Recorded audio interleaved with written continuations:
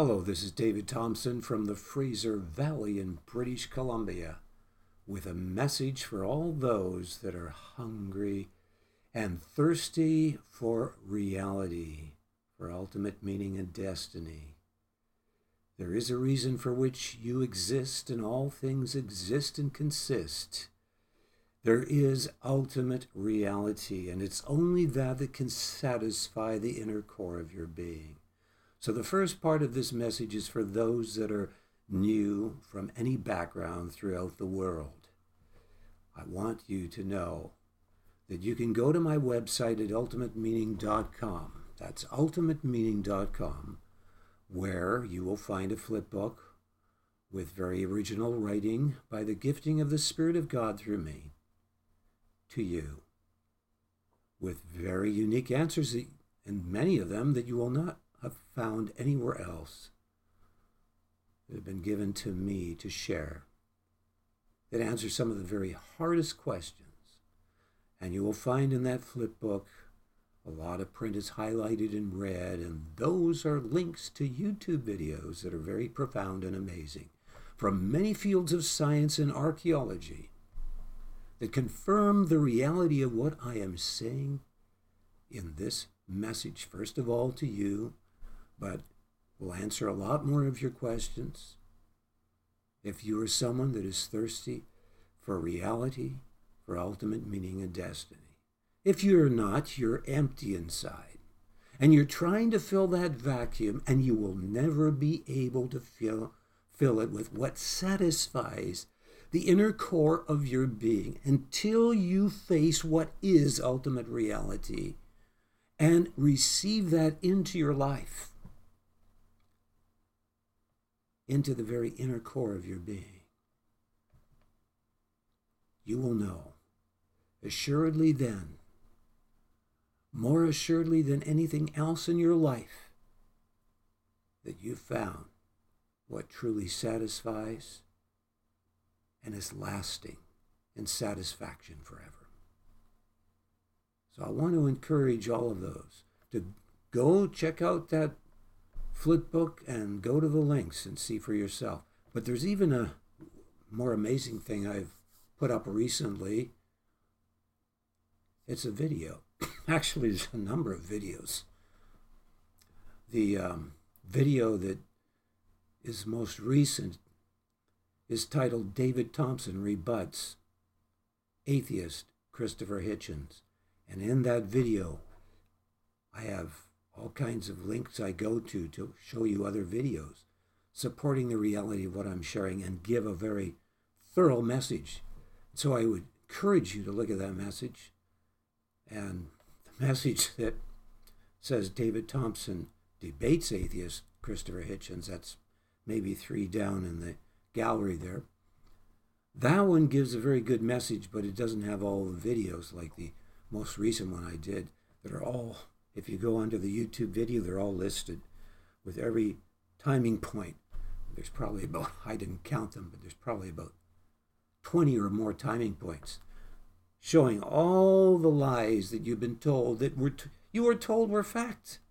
In fact, they're still in all the educational books today, and they know they're not fact, but they put them in there and talk like they are fact. Well, you check that out too. Okay? So this message that I want to introduce you to is to the one true eternal God. And there's only one quality that could be the one true eternal God. And that is a quality, the ultimate quality of the universe, which is a perfection and manifestation of love that is the very source of love. I'm not talking about some trivial concept of love here.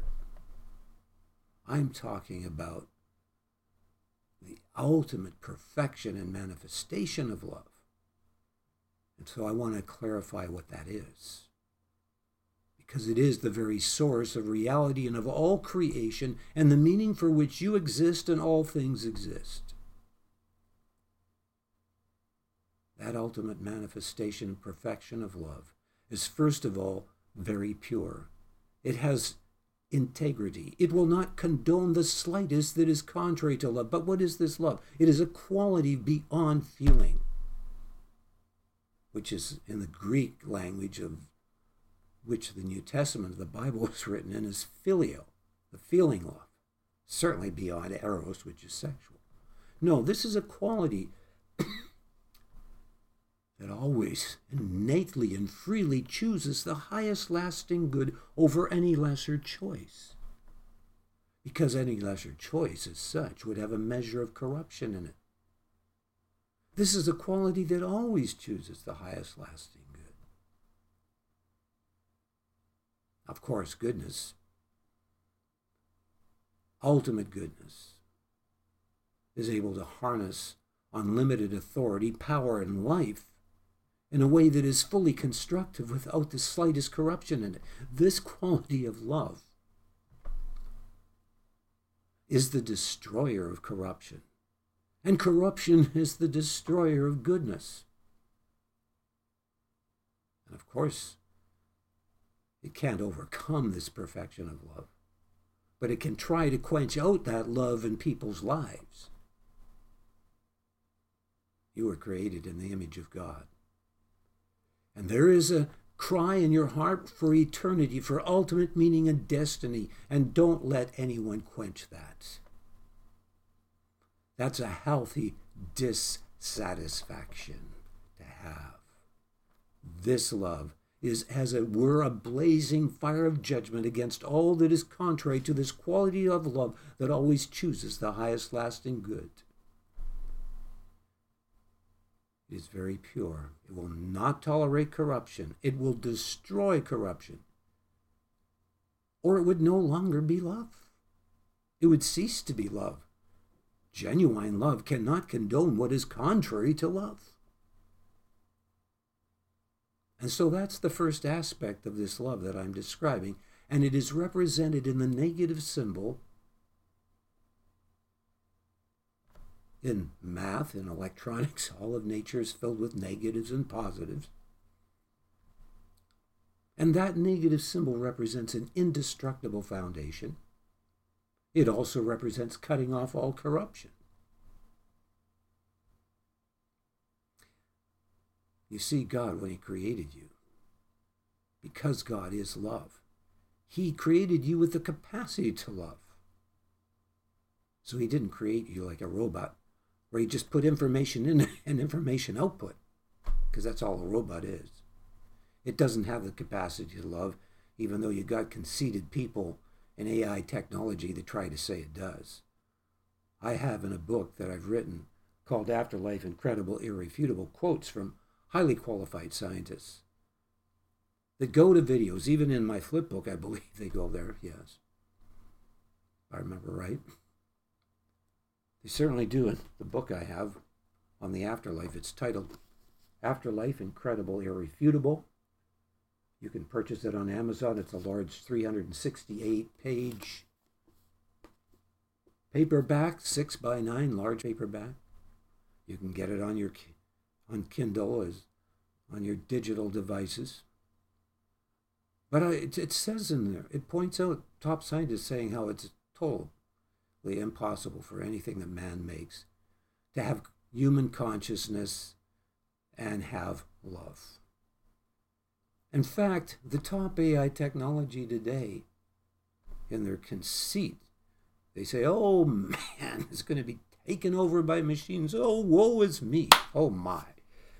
Man, you're so great that you have machines that are going to be greater than man. Really? In your little cells, there is highly complicated machinery that is irreducibly complex, that could never evolve because it is irreducibly complex and made like machinery. Far superior to any AI technology, doing functions far superior to any AI technology. AI technology is child's play to what's happening in a little cell that you cannot even see.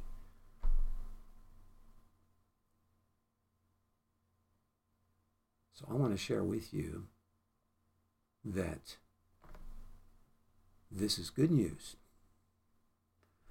God created you, not as a machine,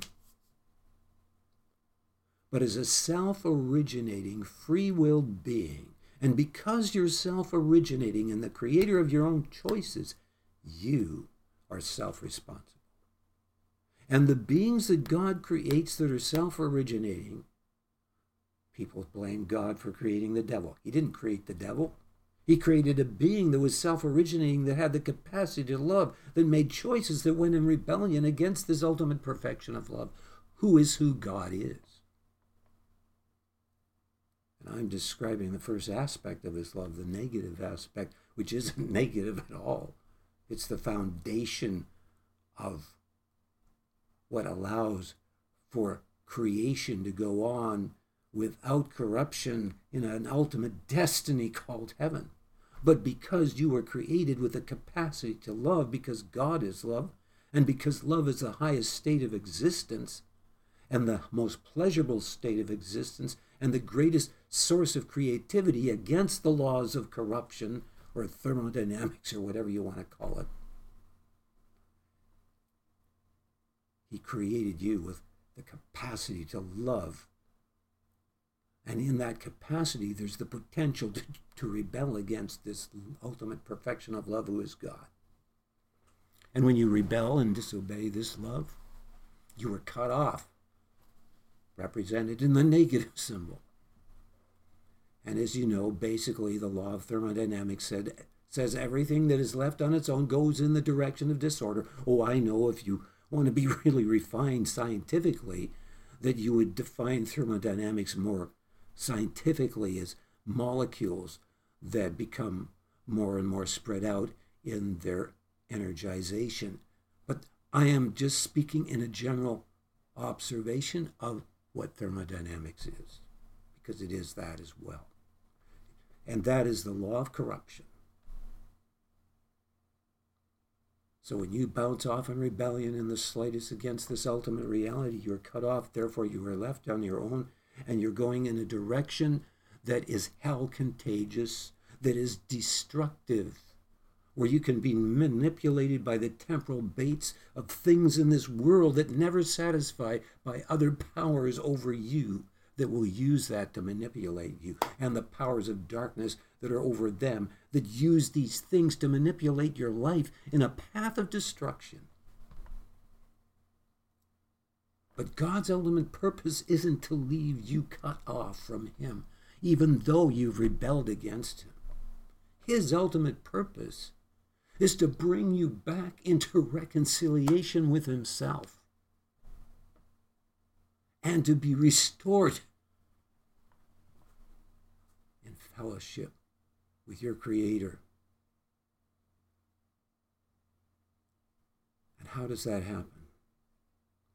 Well, this love has another aspect to it. Its perfection I've just described. But in its perfection, it is ultimately manifested in this, that God is so great that he could take judgment upon himself and absorb it on your behalf and on the behalf of all that have rebelled against him, and not be corrupted himself by absorbing it. I'm talking about creatures such as yourself that are human beings.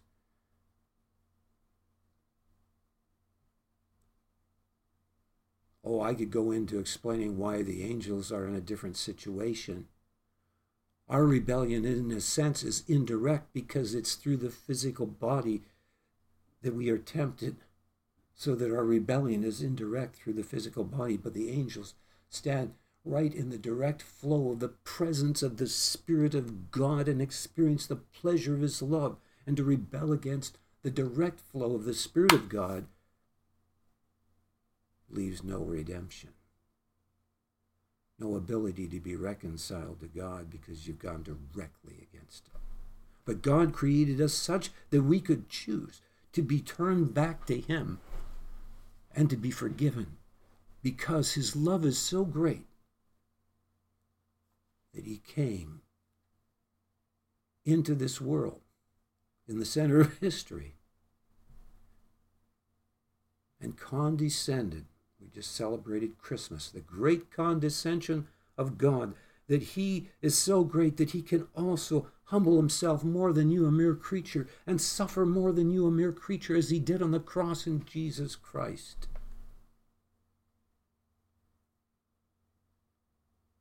In order that you could choose, so that you could choose to repent and ask God for forgiveness and cleansing of sin and make him the central treasure of your life and be restored to him. And you can. And so this is good news, that you can be reconciled to God. Now, some people will say, oh, God, how dare you make God like a little creature that would do that for us? Pardon me, you've got a very limited concept of God. To think that he's not great enough to communicate with his creation, and not great enough in his love to be able to be that great, that he could reconcile his creation unto himself through becoming a perfect atoning substitutionary sacrifice as he did on the cross. Oh, some people, they believe when you talk about Jesus, the Son of God, oh, that means you believe in three gods. No, we don't. For God to inhabit the three ultimate aspects of existence and to rule over them, and in them three ultimate aspects of existence, which are beyond creation, in creation, and filling all creation in omnipresence, he must be in three personages. If he wasn't in consciousness, in personage, consciousness and intelligence in those three ultimate aspects of existence, he wouldn't be ruling over them or in them. So God as the Father, Father meaning originator, rules beyond the creation realm and is separate and above and greater and beyond it, and is the source of the creation realm, seeing the end from the beginning and knowing ahead of time all that will happen before it happens. The slightest little atom, every single little particle, he knows exactly what's going to happen in the future.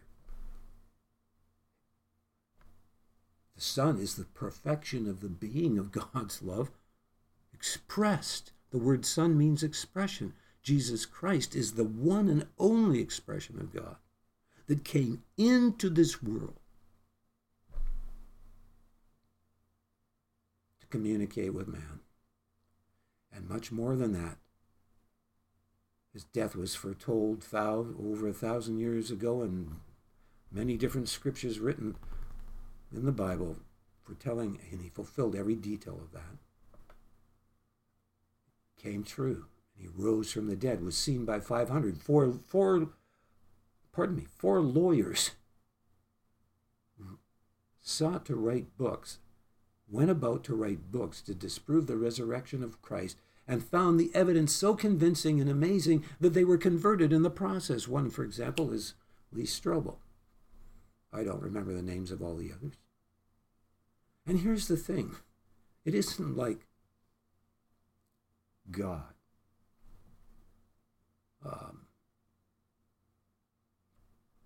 did this when Jesus Christ rose from the dead and at that point in history. What about the people before Christ came? Yes, there was still the same message from the very beginning of time, from the time of Adam and Eve. There was one message, and that is that there is only one God, and that he has the power to forgive, and that you can repent and choose to ask him for mercy and forgiveness, and he will forgive you. And so, from the time of Adam and Eve, they would take such as an innocent lamb and lay their hands on it and slay it. That was a symbol of their sin being transferred to the lamb, and it was slain for their sin. But they knew the animal didn't forgive their sin. God was the source of forgiveness. As it says in the Old Testament, Micah 6, even if you gave your child as a sacrifice unto God, it would not be enough to atone you for your sin. And God is great enough to communicate with his creation. He did it. Many examples of it are in the Old Testament, such as Genesis 18, where Abraham had his tent torn in the heat of the day. He sees three men standing before him and runs to them. Probably they look very majestic, bows to them and says, "Can I make a really good meal for you?" In essence, he says that. And he gets his servant to make a meal for them. And they sit down and they eat. And he addresses one of those three angels as Yahweh, the most sacred name for God, which basically means the ultimate reality, separate above and beyond creation. The I am that I am. You can read about that in Genesis 18, and there's many other examples like that in the Old Testament. And yes, it was a reality in God even before he created the world that he came and died on the cross through Jesus Christ. It was not just a capacity. God is beyond time. It was a reality in God before the world was created. And you can read in the Bible, it says that the Lamb of God, referring to Jesus Christ, was slain before the foundation of the world, or before the creation of the world. It was in the infinite past because God has no beginning. He is the ultimate order.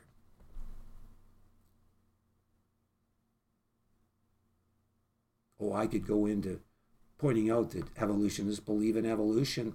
Well, take evolution to its ultimate maximum because you've got an infinite past and you believe in survival of the fittest. Therefore, there should have been something that evolved in another dimension. Or even if it was in this dimension, it certainly wouldn't have been when there's highly complex organized systems that can do sexual reproduction. It would be something way before then. Would have resulted in only one ultimate being of superintelligence. It would be the maximum of what I'm describing here. And it would have swallowed up the need for evolution to have existed because it would have had power over time and chance and all the laws of the universe. So that in fact evolution never did exist. And of course it is a lie. And you'll find that out by watching the videos I referred you to. It's a total lie. It's a mastery of deception. It's amazing when you find out how you've been lied to. And so the good news that I am sharing here is that you can be reconciled to God. All you need to do is from the depths of your being cry out unto God and say, "God, be merciful to me, a sinner. I ask you to cleanse me of all my sins and to forgive me.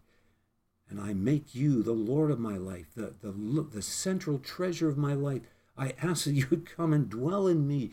And I choose to now forsake the loves of the world and put you first. Give me the strength to do that." And you begin your journey, your pilgrimage to heaven. And the circumstances of this world will be used to mold you and to unravel the areas of deception and things that are not of God as you go on in a life of much prayer and seeking Him. So this is good news, and that's my introduction to those that are new. I want you to know that there is good news. And only what I am describing here is who the one true God could be. Only an ultimate perfection of love as I have just described. There is no love that can be imagined that is greater than this love, or that could exist that is greater than this love.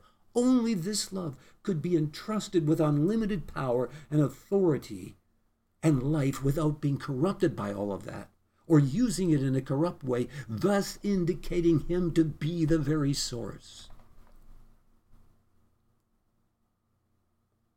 And He's wanting you. He loves you. You wouldn't believe. People have been highly verified to have been dead. In this book I described, like Dean Braxton. Look him up on YouTube. Dean Braxton, type in NDE, standing for near-death experiences, and the word Dean Braxton, one example. And there's Dale Black, and there's many others. You think they're lying when they fear God about what they experienced? Dean Braxton, when he experienced entering heaven in a dimension that's far superior to the physical dimension, so much so that one person said that dimension is like 2D paper or 2D dimension being compared to the 3D. That's how much greater that dimension is than the 3D physical dimension. And when Dean Braxton was standing before Jesus Christ, He says the love was so intense that there's no way in this physical realm you could describe it. And he knew that if he was the only one that was created by God, that Jesus Christ, God in Jesus Christ, would have come and humbled himself more than him, a mere creature, and suffered more than him, a mere creature, so that he could choose to repent and be reconciled to God and have this love relationship with God. That's how much God loved him and loves those that choose to repent and receive his love instead of to rebel against it. How can one resist such love? Oh, this is good news. Oh, there's the empirical scientific evidence for life after death is greater than anything else. Do I have time? You read the book about it and find out. Yeah, I don't have a star rating or anything because I didn't advertise my book or do what I should have. But I'll tell you, I've read the bestseller on life after death, and I know my book has a lot more answers and is, to me, a lot more interesting. So you can give me a review after you read it if you want on the links if you get a digital one. So, for those that have come to the saving knowledge of God through Jesus Christ, I want to briefly share with you how I do these messages. The Word of God says in 1 Peter 4:11, if any man speak, let him speak as the oracles of God. And that's what I will seek to do in this message. I will seek to allow God to speak through me, and that should be the norm in every church service when we come to gather around Jesus Christ, is that each member of the body should be seeking to let God speak through them, to pour out their love, not only to God in worship, but to one another in words that are coming from God, that are allowing God to speak through us. Another verse that explains this more is in Revelations 19:10, where it says, worship God, for the testimony of Jesus is the spirit of prophecy. When we worship God in spirit and in truth,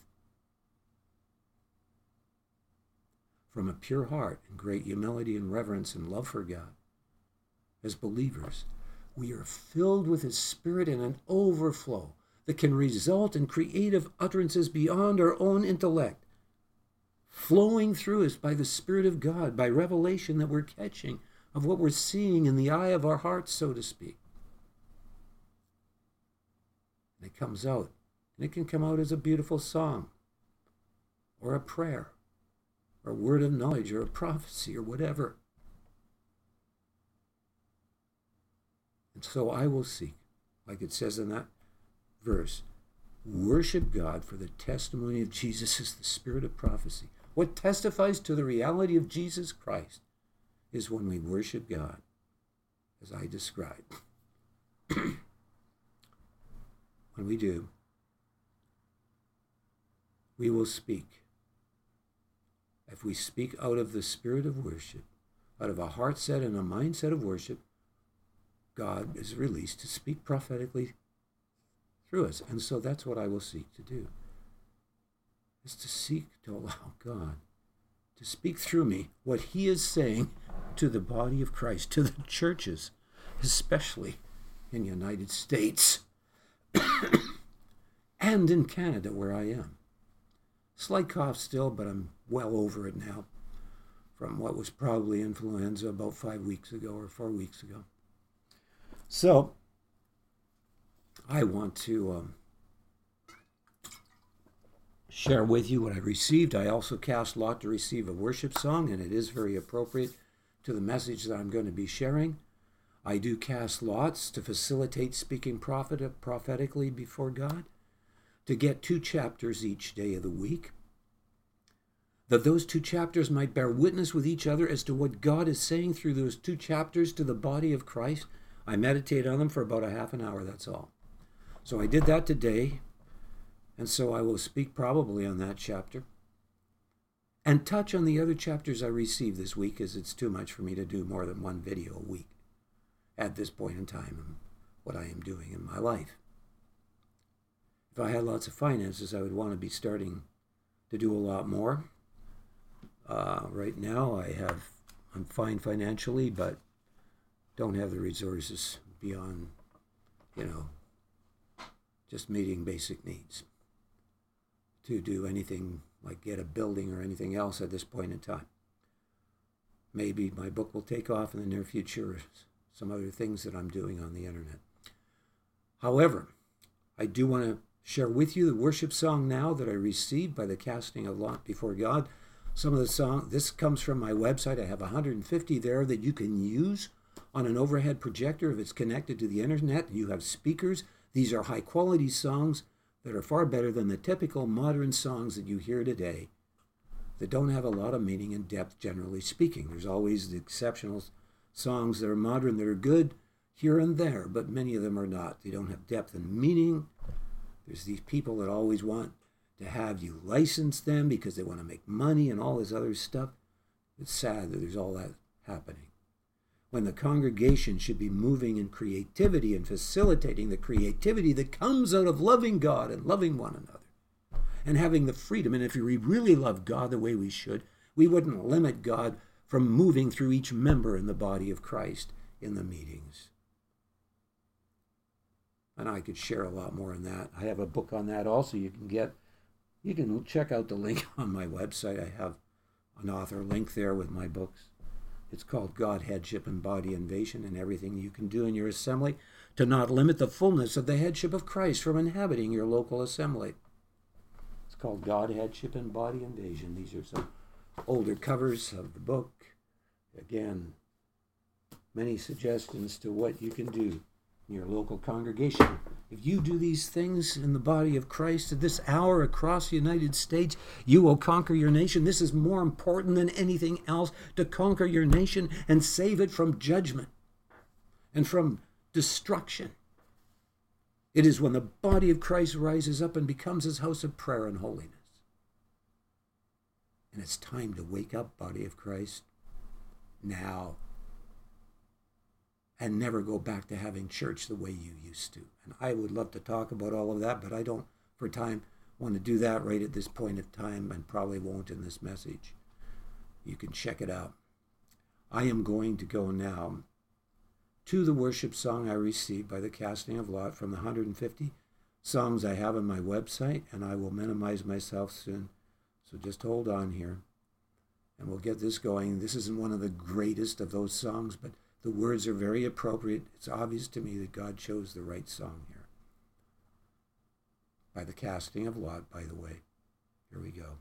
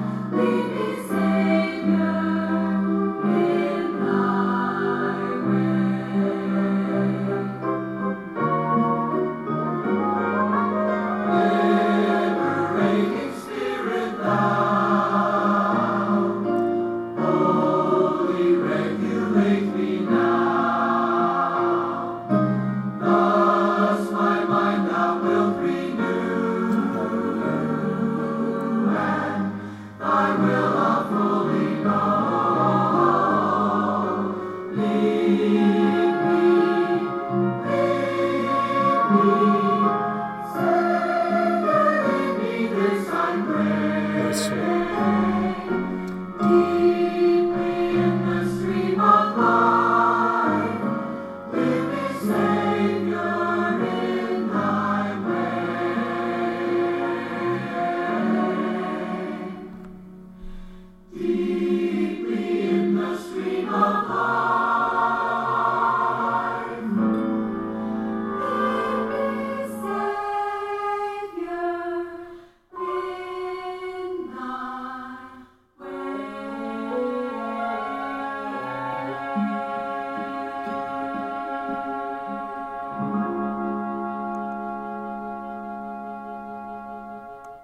Wonderful, wonderful.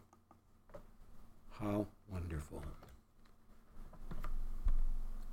I remember when I was young and God drew me at a young age to go into the woods and pray for an hour and a half, around 14 years old, and I did that consistently back then. I remember what drew me. I sensed what was mentioned in the song, the life of God's indwelling presence in me. And I could sense other things that would cause an emptiness in my being. I would watch the television. It was just gray and white, if I remember back then. And I'd watch it and I would feel an emptiness. But then I would feel the drawing towards life. I could sense it, this inner satisfaction, this river. You know, Christ says in the Word of God, he says, whoever believes with their life into me, out of their innermost being will flow rivers of living water. That is a real experience that happens when people truly cry at the depths of their being from their heart and allow their pride to be broken and cry out to him for mercy and say, God, be merciful to me, a sinner, and ask him for cleansing and forgiveness and to be the central treasure of their lives.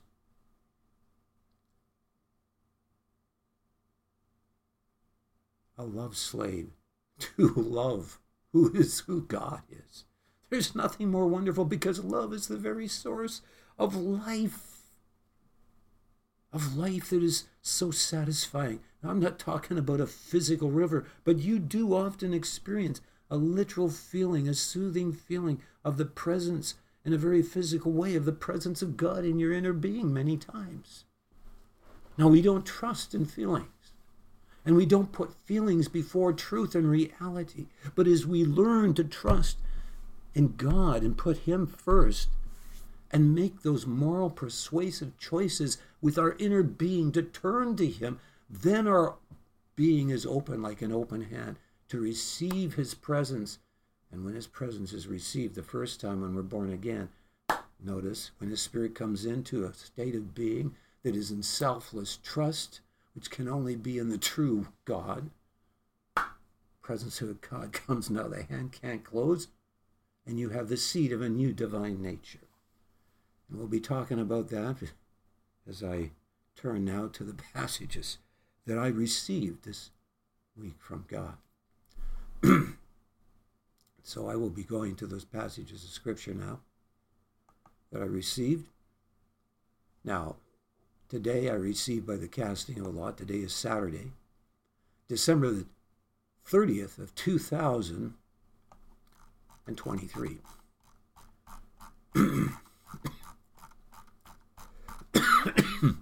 And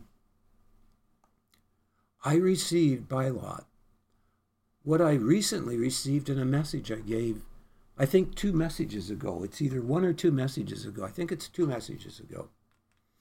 I received 1 John chapter 5. Well, I received it today again.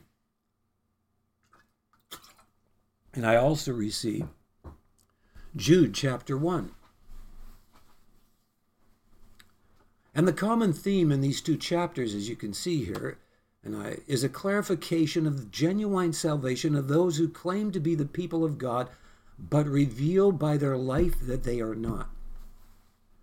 The solution to be careful that we do not fall into apostasy and lose our salvation is to build up ourselves in the most holy faith through prayer and the Holy Spirit. So that's a summarization of what I received out of these two chapters, Jude chapter 1 and 1 John 5. And so I do want to, even though I've gone through this before, go through this passage again, because it's what God gave. I forbear to go and share what's in the other chapters at this point, because I know how easy it is for me to be drawn into those chapters in the Spirit of God and to begin speaking from them. So maybe I will touch on all the other chapters a little later. But in 1 John 5, we read this: Whosoever believeth that Jesus is the Christ is born of God, or brought forth of God. And every one that loveth him that begat, we're just talking about God the Father, loveth him that is begotten of him, which is referring to Jesus Christ. Now, Jesus Christ said that he is the I am that I am. He made that clear when you read the Gospel of John, and I think it is particularly there in the Gospel of John, as John recorded it. And the Pharisees are asking, well, who do you say you are? And he says, I am. He's referring to him being Yahweh, because Yahweh, which is the most sacred name for God in the Old Testament, it's also pronounced Jehovah by some, but that's not as accurate. Actually, if you read the King James, you got the word Lord God that's used. And often when that's used, the word Lord in the original Hebrew is Yahweh, and the word for God is Elohim, which literally means the Almighties, which is referring to the Father, the Son, and the Holy Spirit. So it's the ultimate reality, Almighties, which obviously I have explained who that is. So, Jesus Christ is also Yahweh, as much as God the Father is, and God the Holy Spirit is. Those are just the three aspects of the person, the three personages of the one true eternal God in order to rule in the three ultimate aspects of existence, as I mentioned. And we read this: by this we know that we love the children of God. When we love God and keep his commandments. So, can we love God if we have an idolatrous perception of God? No. The only way we can love God is if we are brought forth anew of the Spirit of God, which is further explained further down in this chapter. Pardon, there's still a slight tickling in my throat at times. Probably need a bit of drink of water to take care of that. In fact, I'm going to do something else to take care of that right now.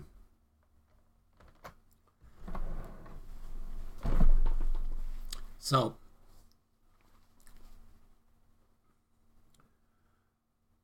we cannot genuinely love those that are the true children of God unless we, first of all, ourselves are brought forth anew of the Spirit, which only happens when we choose to have a right perception of God, as I described at the beginning of this message. We acknowledge that the holiness of God is good, which is the integrity of his love that will not tolerate what's contrary to love. Love being that quality that always chooses the highest lasting good. You see, the holiness of God is basically what I'm describing. It is the purity of God's love. And when we really see who God is in his holiness, we don't have a mindset that says, blames God for all the suffering we see around us. I mean, it's easy to get your focus on all the suffering. There's a lot of suffering in this world. It looks very dismal, indeed. And so we can get our eyes on all the suffering in our own lives and say, well, why did God allow this? And attribute to God corruption by our attitude. Maybe intellectually we're saying, oh, we don't believe, oh, we really respect God. We would never attribute to him corruption. But in our heart, there's unthankfulness.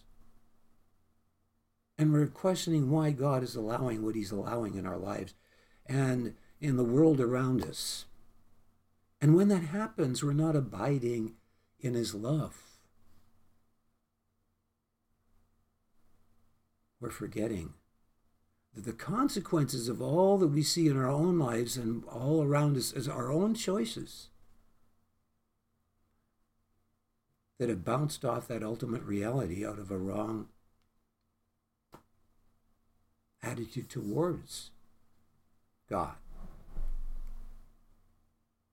By choosing to be independent from him, by choosing not to acknowledge him as our life source. And so the first perception of God is in receiving rightly that he is good in his holiness and not perceiving him as some dictator that demands appeasement and sacrifice and things in order to be appeased because he's, all you're seeing is him powerful, but you're not seeing that the only quality that can hold unlimited power in life is love. Because anything less than this ultimate perfection of love would not be able to hold unlimited power in life without it self-destructing the source that is holding it. So when we love God, the first aspect of loving God is that we acknowledge who he is in his holiness, and we're in absolute awe and reverence of him. And that is what it means to genuinely fear God. It means to genuinely first be receptive to the fact that he is just and right and pure, and that he is not the author of anything that is corrupt or evil. He is the source of only what is good. He created beings with the capacity to love that allows for that to be the case with our wrong choices. But we're not the source. He's not the source. We are the source. And those beings that have rebelled against him. And so the first aspect is to choose to love God by acknowledging his holiness as good. And out of that, recognizing that how much we need the mercy of God, which is his love shown to us in his outpoured atoning sacrifice on the cross. That was a reality before the world was created, and was a message that was preached from the very time man started with Adam and Eve. That message has always been there, that there is one God, and that he has the power to forgive, and that we can call on him to have mercy on us and forgive us, and he has the power to forgive us if we truly are genuine in our heart's desire to forsake those things we're holding on to that are in rebellion against him. For this is the love of God, that we keep his commandments. And his commandments aren't grievous. If we're really born of the Spirit of God, we don't look and get focused on the commandments. That was the trap that the children of Israel fell into. They got focused on the commandments, the law, instead of on the one that had given it. Did God command them to love the 10 Commandments or to love him? He commanded them to love the Lord their God with all their heart and mind and being, because when you got your focus on him and you're loving him and you're recognizing that his holiness is good and his commandments are good, and that his mercy is so great to be able to forgive us, then you can keep those commandments and see them as a delight to keep. But if you have the mindset of Cain, that became unthankful and offered a wrong sacrifice to God because he perceived him as an ultimate power that needed to receive some kind of appeasement or some kind of sacrifice to make him acceptable, that's an idolatrous perception of God.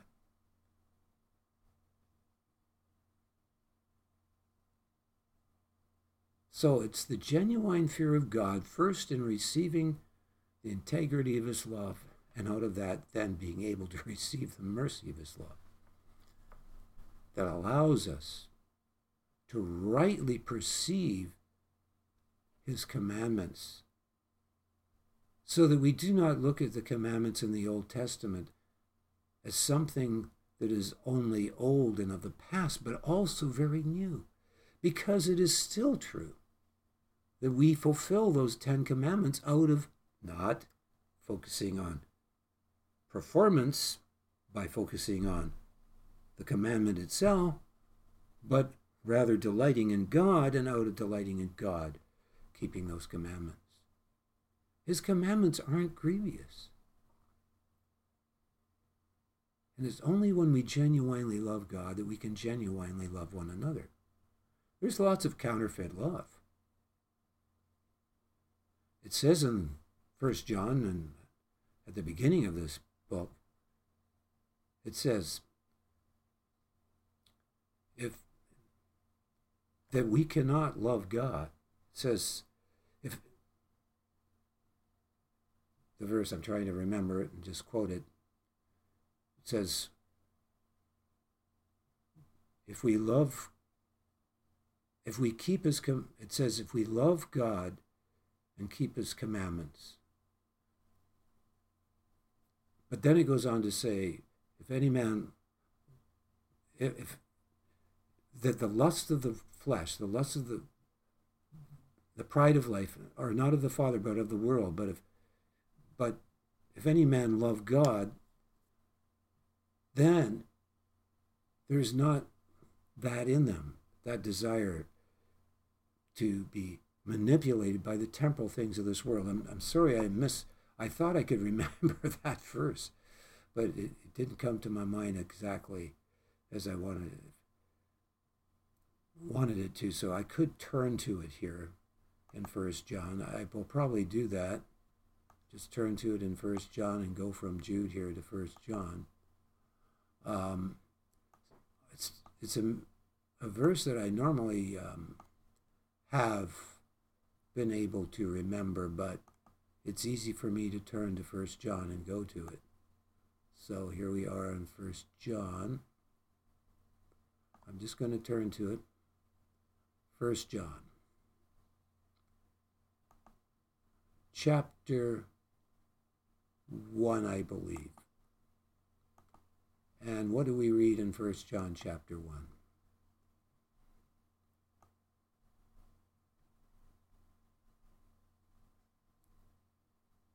1 John chapter 2.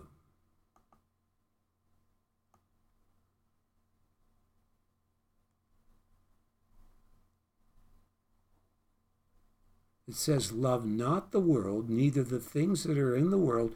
For if any man love the world, the love of the Father is not in him. For all that is in the world, the lust of the flesh, the lust of the eyes, and the pride of life, is not of the Father, but is of the world. And the world passeth away, and the lust thereof, but he that doeth the will of God abideth forever.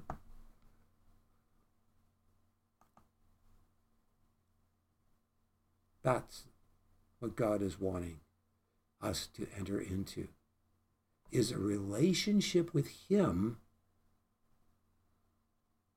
where, because we love the Father, and we don't love the world, the love of God is in us, and when the love of God is in us, we're able then to truly, genuinely love one another.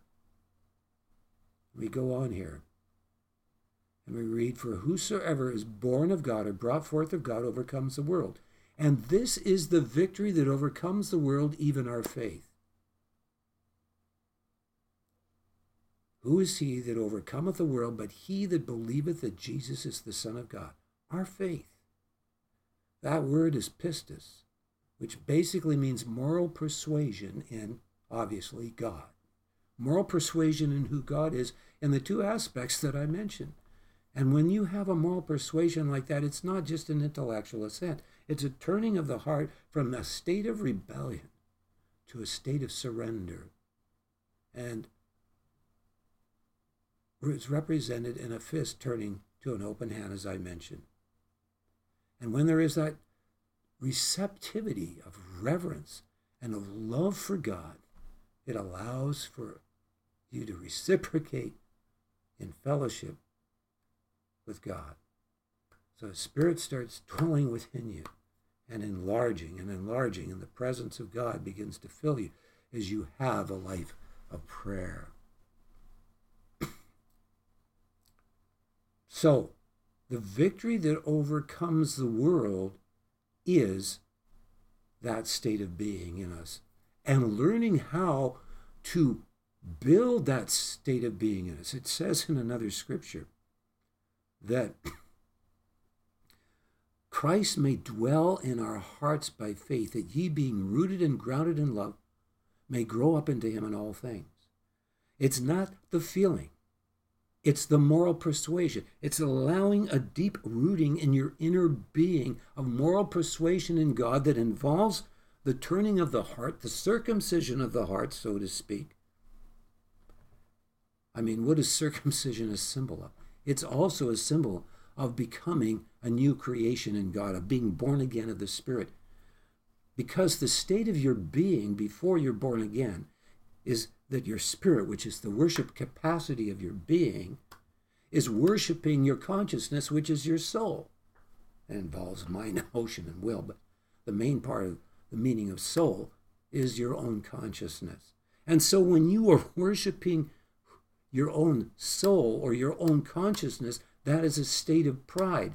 That is a state of self-worship that is like a fist. And what does it take to circumcise that enclosure of your spirit from worshiping your soul so that it's released from the enclosure of your soul to worship God? It takes a sharp instrument like a two-edged sword, which represents the two aspects of the being of God. First, the integrity of his love, which is his holiness, and also the mercy of his love, which is his grace as well.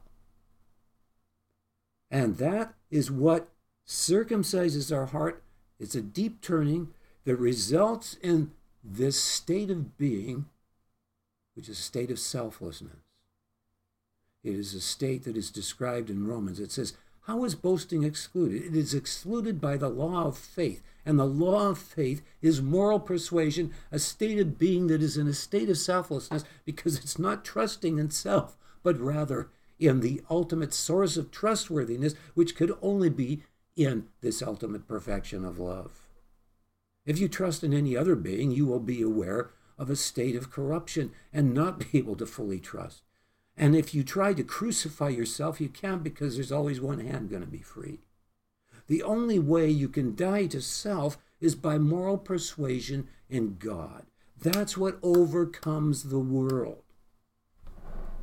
And it requires that your spirit opens up to receive the Spirit of God and acknowledge that you cannot overcome in your own strength. You cry out and you say, God, I'm too weak. This temptation is too strong. Take the desire away, please. I call on you to deliver me from this. Then his Spirit comes in. And that state of deception in your being, that is a state of corruption, is swallowed up with the life of God that replaces that emptiness that is always after a temporal fulfillment that is a lying vanity. As it says in Jonah, those that observe lying vanities, forsake their own mercy.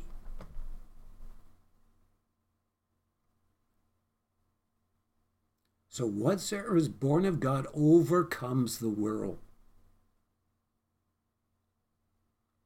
And it is this moral persuasion in who God is that overcomes the world, because it allows the Spirit of God to dwell in us, and he that dwells in us is greater than he that dwells in the world.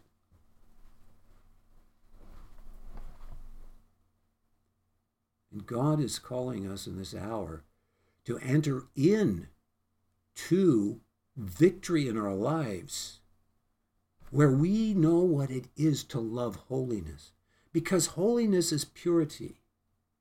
And in that holiness, in a relationship with God, is wholeness, WHOLENESS, wholeness, comes out of loving God in his holiness and embracing a life that is holy. You mean I can't have any sexual pleasure? I can't have any pleasures of this world anymore? Yes, God gives us all good things to enjoy once they are in control and in submission to God, so that we are not in a grasping state of being like a black hole in outer space, grasping for the temporal. We come to a place where we only learn to receive what we know God is giving us and to wait for what he gives us instead of the enemy tempting us and saying, you can have this. You can't wait that long. God will make you wait the rest of your life. You'll never have this experience of this temporal pleasure. Look at me. I'm still single and I'm 74 and I still want a wife. And it's not wrong to have that desire and that natural drive. But maybe with me, it's taken years to be broken in that area of my life. But as I continue to abide in him, that is undone. And I come to a place where I'm broken in like a horse is broken in and accepts the rider. And then we come into wholeness and liberty and freedom. As it says, if you continue in my word, you shall know the truth, and the truth shall set you free. You come into greater realms of freedom and of liberty and of fulfillment and of the life of God. That is the only thing that fully satisfies your being.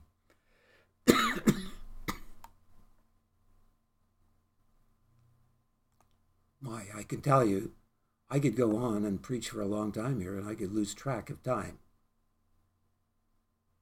So I have to be cautious of what I'm doing here as far as time goes as well, because videos can only go for so long.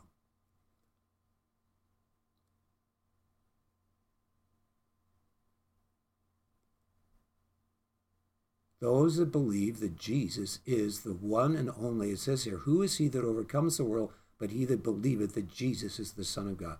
To believe that Jesus is the expression of God is to believe that he is the perfect expression of God, because anything less would not be the expression of God, because God is totally perfect. And Jesus is the full expression of the being of the love of God. He is fully God. He is equally God. He is the aspect of God that is so great that it can communicate with the creation in the creation realm and experience it, etc., etc.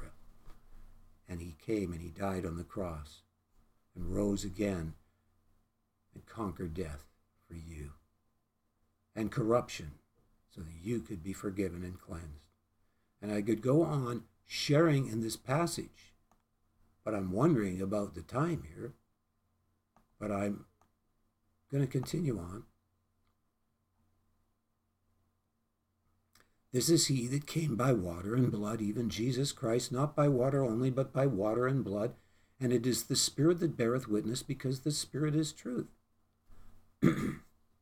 What it's saying here is that Jesus Christ came into this world. First of all, it's saying that he came into this world physically, and that his body consisted of real blood and water. But it's saying more than that. It's saying that he came into this world by water in the sense of water baptism. He said, thus it behoveth us to fulfill all righteousness to John the Baptist. And he was water baptized, not because he needed to repent, but it was a symbol of him entering into separation from all that would misrepresent his people. It was a symbol of him being the word that can cleanse us, which he is. Because the word means expression, which is another word for the word son. So he is cleansing us by him being the word to us. So he comes as water, which is representative of the word in many places in the scripture. Water represents the word of God, because when you hear the word of God, it makes you aware of what is corrupt in your life, so that you can repent and be cleansed of it. So it's like water. It washes away. Water represents baptism. It means turning away from what you suddenly, now you see it for what it is, and you see how empty and useless this bait is that the enemy's put before you, so it no longer has a hold on you. So he came by water, and he came by blood. His blood was outpoured unto death on the cross. By water and by blood. And the Spirit of God bears witness, because the Spirit of God is reality. It bears witness to what is real. It bears witness to the fact that this is real. That God could come and become a perfect atoning sacrifice and cause you to enter in to Christ, who made a way for you to, as it were, cross the Red Sea, like Moses went before the children of Israel. He entered into the water, and you entered into a baptism when you went through the Red Sea. A baptism that separated you from Egypt, which is representative of the loves of the world. And you came into a baptism or an immersion. The word baptism means to be saturated in your being, like dye saturates a garment, so it changes you. You are, when your being is truly turned from the depths of your heart to see something for what it is, and you're just shocked, and you repent. Your being becomes like a sponge. It wants to just receive what it should have received and didn't receive in the past, and recognizes now this is what's really good, and it's saturated like a sponge. And in that there's transformation. Your being is being saturated with God. You're receptive to His Spirit. It is the Spirit that bears witness, because the Spirit is reality. It is truth. It's bearing witness. And I could go on and talk, and this would be a long message, but I want to touch on what I received of the other chapter today and not go for a really long time on this chapter. The other chapter that went with this chapter is Jude. And in Jude, we read this: Beloved, when I gave all diligence to write unto you of the common salvation, it was needful for me to write unto you and exhort you that ye should earnestly contend for the faith which was once delivered unto the saints. And I've explained what faith is. For there are certain men crept in unawares, who were before of old ordained to this condemnation, ungodly men, turning the grace of our God into lasciviousness, and denying the only Lord God and our Lord Jesus Christ. And I want to mention something about this. There are people that come into the gatherings of believers, genuine believers, that are counterfeits. I've experienced it in my life. I was in a Pentecostal church years ago, where there's a fella, he came to all the meetings, he sang the songs, you couldn't tell any difference. He invites me over to his house, and I was shocked. The whole house was filled with magazines, literally up to my chest in many places, so that there was hardly any place to walk in the whole house. Piles of magazines, all pornographic magazines. I said, how can you as a Christian have all this in your house? So that I can't even walk around, you get magazines filling up the whole house. Stacks and stacks, there's no place to walk. And it's all pornographic. He says, well, I don't see anything wrong with it. Come on. You're in bondage to the manipulative bait of the enemy. There was another time when that same Pentecostal church, I was invited to another guy's place. And he had these fish bowls, quite big, and one enormous fish in each bowl that filled up the whole bowl. So there was hardly any water for the fish to float in. It was sitting there in water, though, with its mouth going up and down. It had enormous mouths, and they were surrounding the whole room like this. I was looking all around the whole room. And he's going to a church. And I'm saying, what's wrong with... this is insanity. You see, we need to be aware of people that can creep into our midst, whose lives are ungodly and will say, oh, it's okay. You can be in bondage to the temporal baits of this world. No, you can't. God calls us to live a holy life. Do I have struggles with temptation in the flesh and my imagination? I sure do. I'm very human. Even now, at my present age, I have fallen many times in my sleep and my imagination, desiring a wife and all of that. But I genuinely repent when that has happened. Genuinely repent. And genuinely have a determination never to let it happen, so it's rare that it's happened. But how many times I have deceived myself and had to repent. It says in the Word of God, though a righteous man falls 7 times, yet will he arise. It says, blessed is the man unto whom the Lord does not impute iniquity. When we have a genuine love relationship with God, we should never lose faith in the fact that God can forgive us even if we fall 7 times over an issue or more. Christ expected the disciples to forgive those even if they sinned against them 70 times 7. But if we're not willing to forgive them, then we don't know the mercy of God in our own lives. If people are genuine in their repentance, if you have a motive to think, well, God will always forgive me, so I'll just be able to do it and get away with it, that right there means you haven't repented and you remain in your sin and under the judgment of God. But when there's genuine repentance, there's genuine desire to even take the steps to change. And it says if your right hand offend you, you're to cut it off. If something becomes overpowering in your life, the only way to overcome it is to cut it off. Ask God to take away the desire.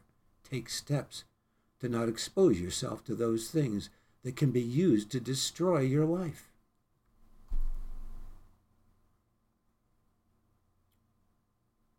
We go on.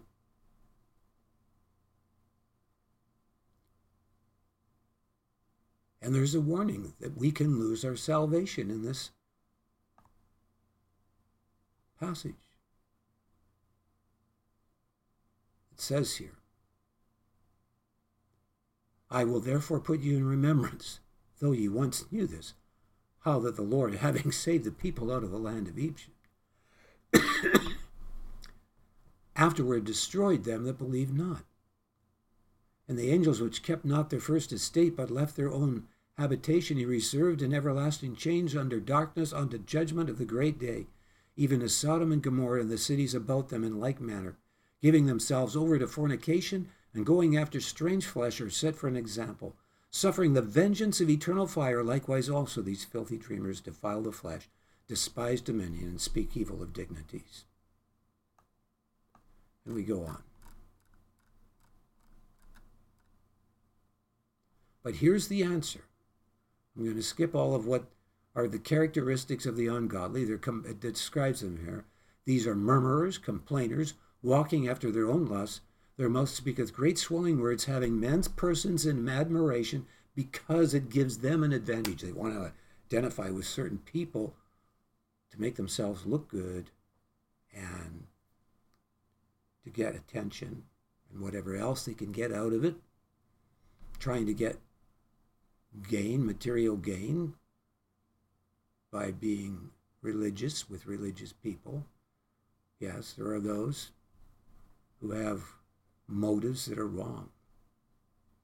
But what is the answer to all of this? Beloved, but beloved, remember ye the words which were spoken before of the apostles of our Lord Jesus Christ. How they told you there should be mockers in the last time who should walk after their own ungodly lusts. These be they who separate themselves sensual, having not the Spirit, but ye, beloved, building up yourselves in the most holy faith, praying in the Holy Ghost. Keep yourselves in the love of God, looking for the mercy of our Lord Jesus Christ unto eternal life. That is the key. Building up your faith. The faith that started when you were first born again needs to be exercised. As you receive Christ Jesus the Lord, so walk ye in him, it says in the Word. You're abiding in this relationship. You're reciprocating. That requires time. Seeking God in prayer. Seeking God in His Word. So that His presence increases in you. So that you can feel the emptiness of the things that draw towards death. And you can't stand that empty feeling. You love the feeling of inner fulfillment, of true satisfaction, which is the Spirit drawing you in the paths of life to come aside and to pray. Don't get so caught up in busyness, even if it's busyness to serve people in the church, if that's all it is. And the Spirit is calling you to draw into a place of intimacy with God in prayer, and you neglect that for busyness, you're losing out greatly with satisfaction in your inner being and eternal inheritance. So now I want to just touch on what I received throughout the week by the casting of lot. I remember when I received on Monday Galatians 6 and I was reading Ruth chapter 2, that suddenly God touched me so deeply that I broke into tears when I was reading it. I didn't expect that to happen. It surprised me that I broke into tears. My heart was just deeply touched when I read this about Ruth. She's been told to go before Boaz. And I always was thinking, well, Lord, maybe you're going to give me you seemed to triple confirm to me one time in my life. You would give me a young wife, and it would be like Boaz and Ruth. And this was confirmed with 2 other brothers, as well as casting lot 3 times and getting Ruth 3 times in a row. So I don't know about that. I'm not saying I'm putting my hope in anything. Whatever God does, He does. But this is what it says here. I was reading this, and so she's been told by Naomi that Boaz is a close relative and go work in his field. And so this is what happens. Her first day at work. Then said Boaz unto Ruth, hearest thou not First of all, the people are mentioning, oh, we got the Moabitess working in her field. And Boaz, which is older than her, hearest thou not, my daughter, go not to glean in another field, neither go from hence, but abide here fast by my maidens. Let thine eyes be on the field, that they do reap, and go thou after them. Have I not charged the young men, that they shall not touch thee? And when thou art athirst, go on to the vessels, and drink of that which the young men have drawn. Then she fell on her face and bowed herself to the ground and said unto him, Why have I found grace in thine eyes, that thou shouldst take knowledge of me, seeing I am a stranger? And Boaz answered and said unto her, It hath been fully shown me all that thou hast done unto my mother. Boaz answered and said unto her, It hath fully been showed me all that thou hast done unto thy mother-in-law since the death of thine husband, and how thou hast left thy father and thy mother in the land of thy nativity, and art come unto a people which thou knewest not hitherto for. The Lord recompense thy work, and a full reward be given thee of the Lord God of Israel, under whose wings thou art come to trust. Then she said, Let me find favor in thy sight, my Lord, for thou hast comforted me, for thou hast spoken friendly unto thine handmaid, though I be not like unto one of thine handmaids. And we know what happened. Eventually Boaz married Ruth, and through Ruth and Boaz eventually came the lineage of Christ, came King David and all that godly lineage that resulted in eventually Jesus Christ coming into the world. And there are many that may be hearing this message, and you may feel very unworthy because of the things you've done in your past. You may feel like God can't forgive you, but He will. There are many of you, you've been on the verge of suicide because you just feel like you're just garbage and you've lived such a terrible life. And God is saying, don't take your life. You've been oppressed. You've been depressed. What will break the oppression is when you call on the name of the Lord, like Ruth did, in utter awe of whose presence you're in, the God of Israel. When you call on his name, Yahweh the Almighty, Jesus Christ, the Father, the Son, and the Holy Spirit,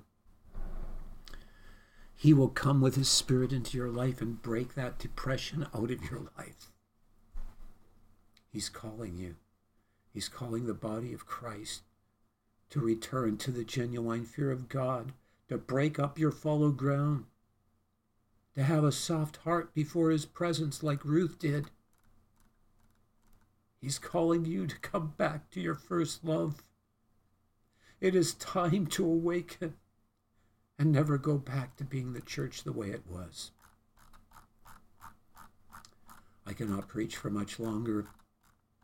I just cannot. The other part of this was Galatians 6.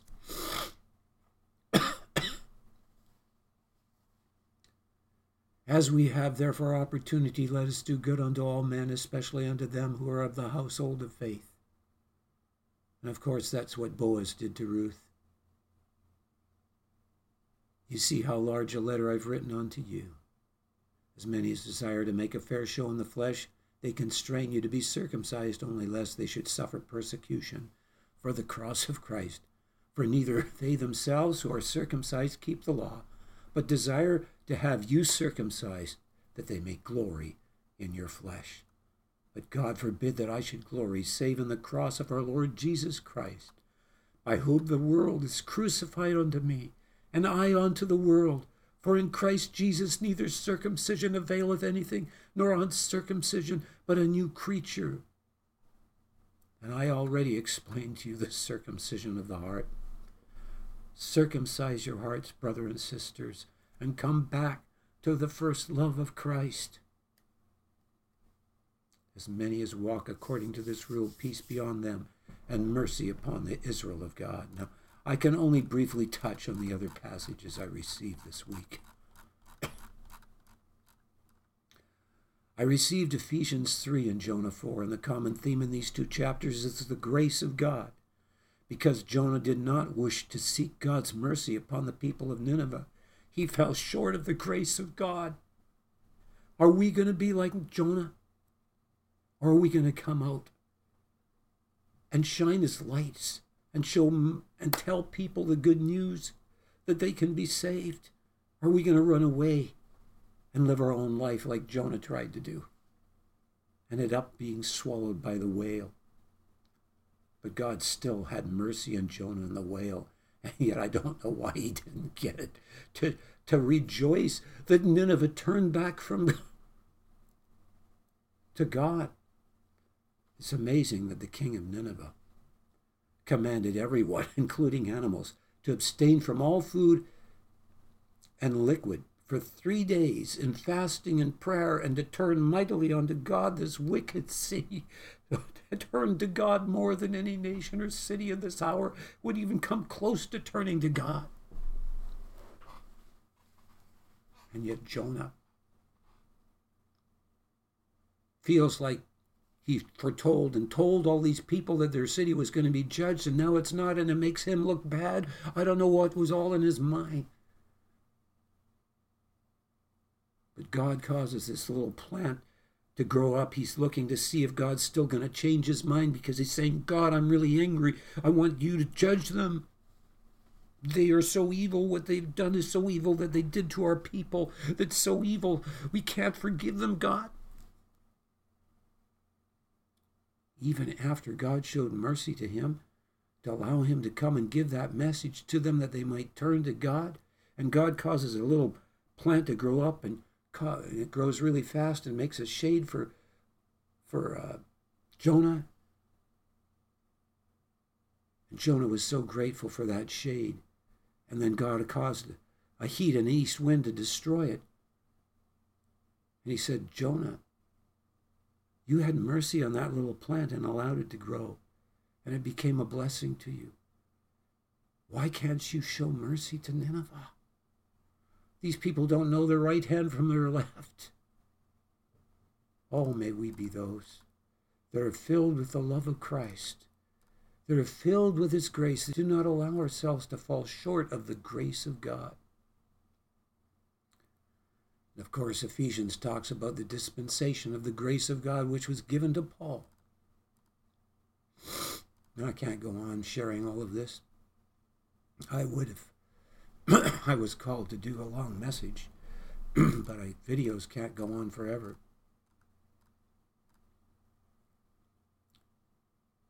But it's all about the grace of Christ. I would love to read it, continue to preach, but I'm just touching on these for time. On December the 27th, I received 2 Corinthians 9 and Mark 15, and it wasn't enough, so I asked for Philippians 2, and both of these chapters are about sacrificial giving. Additionally, Philippians 2 emphasizes having the mind of Christ, which is out of this pure motivation of agape love. So this is about giving tithes and all of that in 2 Corinthians. And then in Mark, Christ is freely giving his life. It says in Mark 10 also, freely ye have received, freely give. Freely ye have received, freely give. And so in Philippians 2, Christ freely gave of his life and didn't consider it robbery to humble himself as he did to come into a manger at this time of the year we have celebrated Christmas. Made himself of no reputation. He's asking us to have the same mind. Thursday, blaming God for allowing difficult circumstances of what breeds corruption, that results in God's judgment instead of deliverance and provision.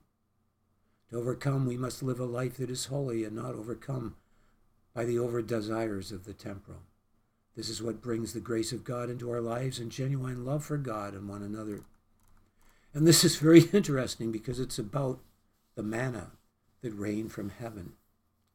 And what happened with the manna is that the Lord said he was going to test them with the manna to see if they would love him with all their heart.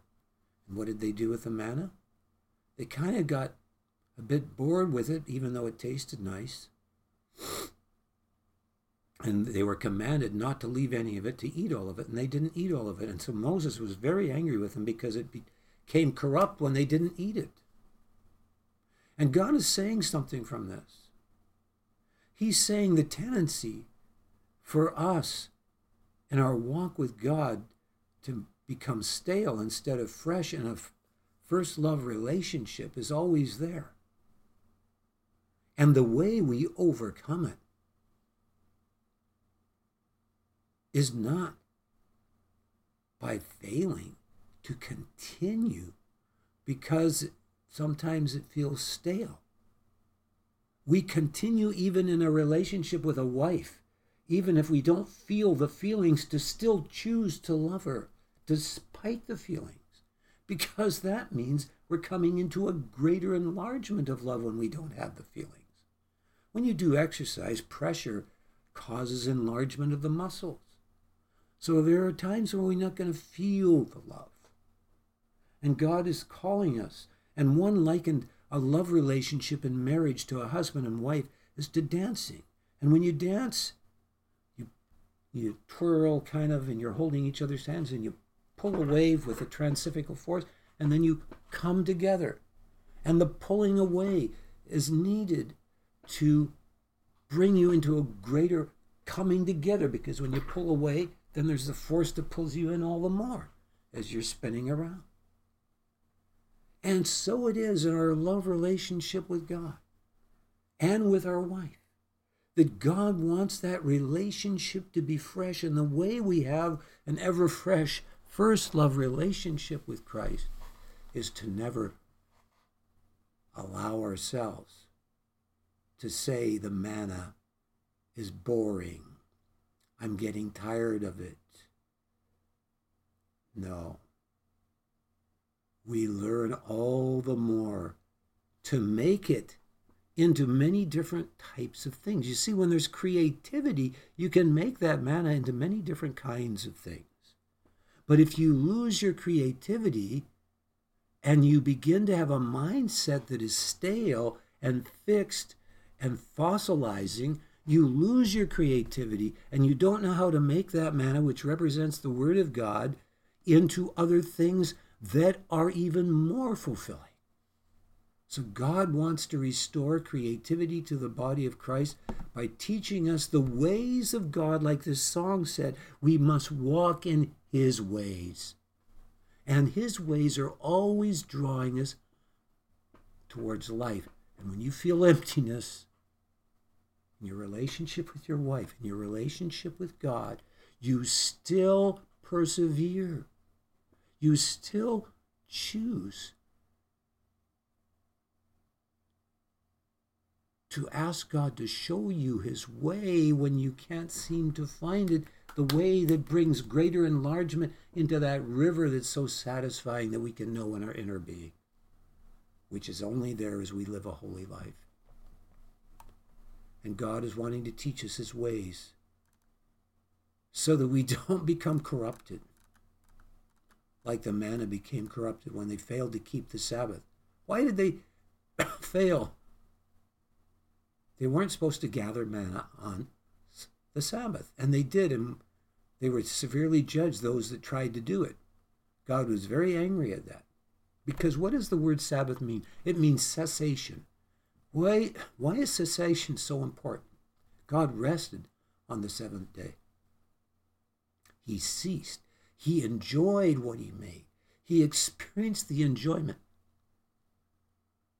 What this speaks of is we have a tendency in the temporal things of this world to want to find our fulfillment in, like, for example, I'll stay up late at night trying to get a website perfect in its design. Right now I've had a problem with, I'm trying to get a marquee working within this system to make an incredibly beautiful website so I can improve my websites.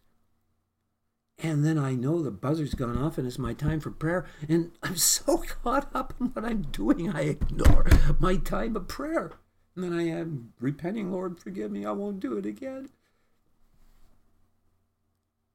You see what's happened? That's becoming too important. I haven't learned to let go of it and recognize that God's more important. Sabbath is for learning not to be idolatrous towards the loves of Egypt and of the world, but to always be in that place of baptism through the Red Sea into the place of entering into greater habitation with God, into the promised land. And He's calling us as His people to enter into that. So that's what happened here, and this is related to 1 Peter. Wherefore gird up the loins of your mind, be sober, hope to the end, for the grace that is to be brought unto you at the revelation of Jesus Christ as obedient children, not fashioning yourselves according to the former lust in your ignorance, but as He which hath called you is holy, so be ye holy in all manner of conversation, because it is written, Be ye holy, for I am holy. And if ye call on the Father, who without respect of person judgeth according to every man's work, pass the time of your sojourning here in fear. Now, this is a long message, I know it, but I'm almost done. Friday, both of these chapters describe God's special visitation and habitation with His people. I don't know if I underline it. Yeah, here it is. Then went up Moses and Aaron and Nadab and Abihu and 70 of the elders of Israel. And they saw the God of Israel. And there was under his feet, as it were, a paved work of sapphire stone, and as it were, the body of heaven in His clearness. It was probably the universe under His feet. And upon the nobles of the children of Israel He laid not His hands. Also they saw God and did eat and drink. And basically what happens here is Moses is told to stay up there, and the others are told to stay further back, and then Moses ends up being up there 40 days, and what happens? They made a golden calf. How could they that were in the presence of God have fallen to such a state? Aaron was right there. He saw God. Did God the Father know he was going to do that? I'm sure he did. But this was probably God the Son, limiting himself in the time-space realm, when he could choose to know it if he wanted to, but he chose not to, possibly. And so that was probably Jesus the Son that was sitting on that throne there. And so this is what it's described here. And of course, and here we have King David preparing the temple of God. And he has an amazing prayer here, and I can't go into it for time. But the people rejoiced, for they offered willingly, because with a perfect heart they offered willingly to the Lord. And David the king also rejoiced with great joy. Wherefore David blessed the Lord before all the congregation. And David said, Blessed be thou, Lord God of Israel, which is Yahweh the Almighties of Israel, our Father, forever and ever. Thine, O Lord, is the greatness and the power and the glory and the victory and the majesty. For all that is in heaven and in earth is thine. Thine is the kingdom, O Lord, and thou art exalted as head above all. Both riches and honor and come of thee, and thou reignest over all. And in thine hand is power and might, and in thine hand it is to make great or to give strength, and to give strength unto all. And he goes on and prays an amazing prayer. Now therefore, our God, we thank thee, and praise thy glorious name. But who am I, and what is my people, that we should be able to offer so willingly after this sort? For all things come of thee, and of thine own have we given thee. What an amazing statement. Oh, that we would recognize in our giving ourselves unto God that we're only giving of what he's already given us. It is him that has given us our life and everything we own in our life. For we are strangers before thee and sojourners, as were all our fathers.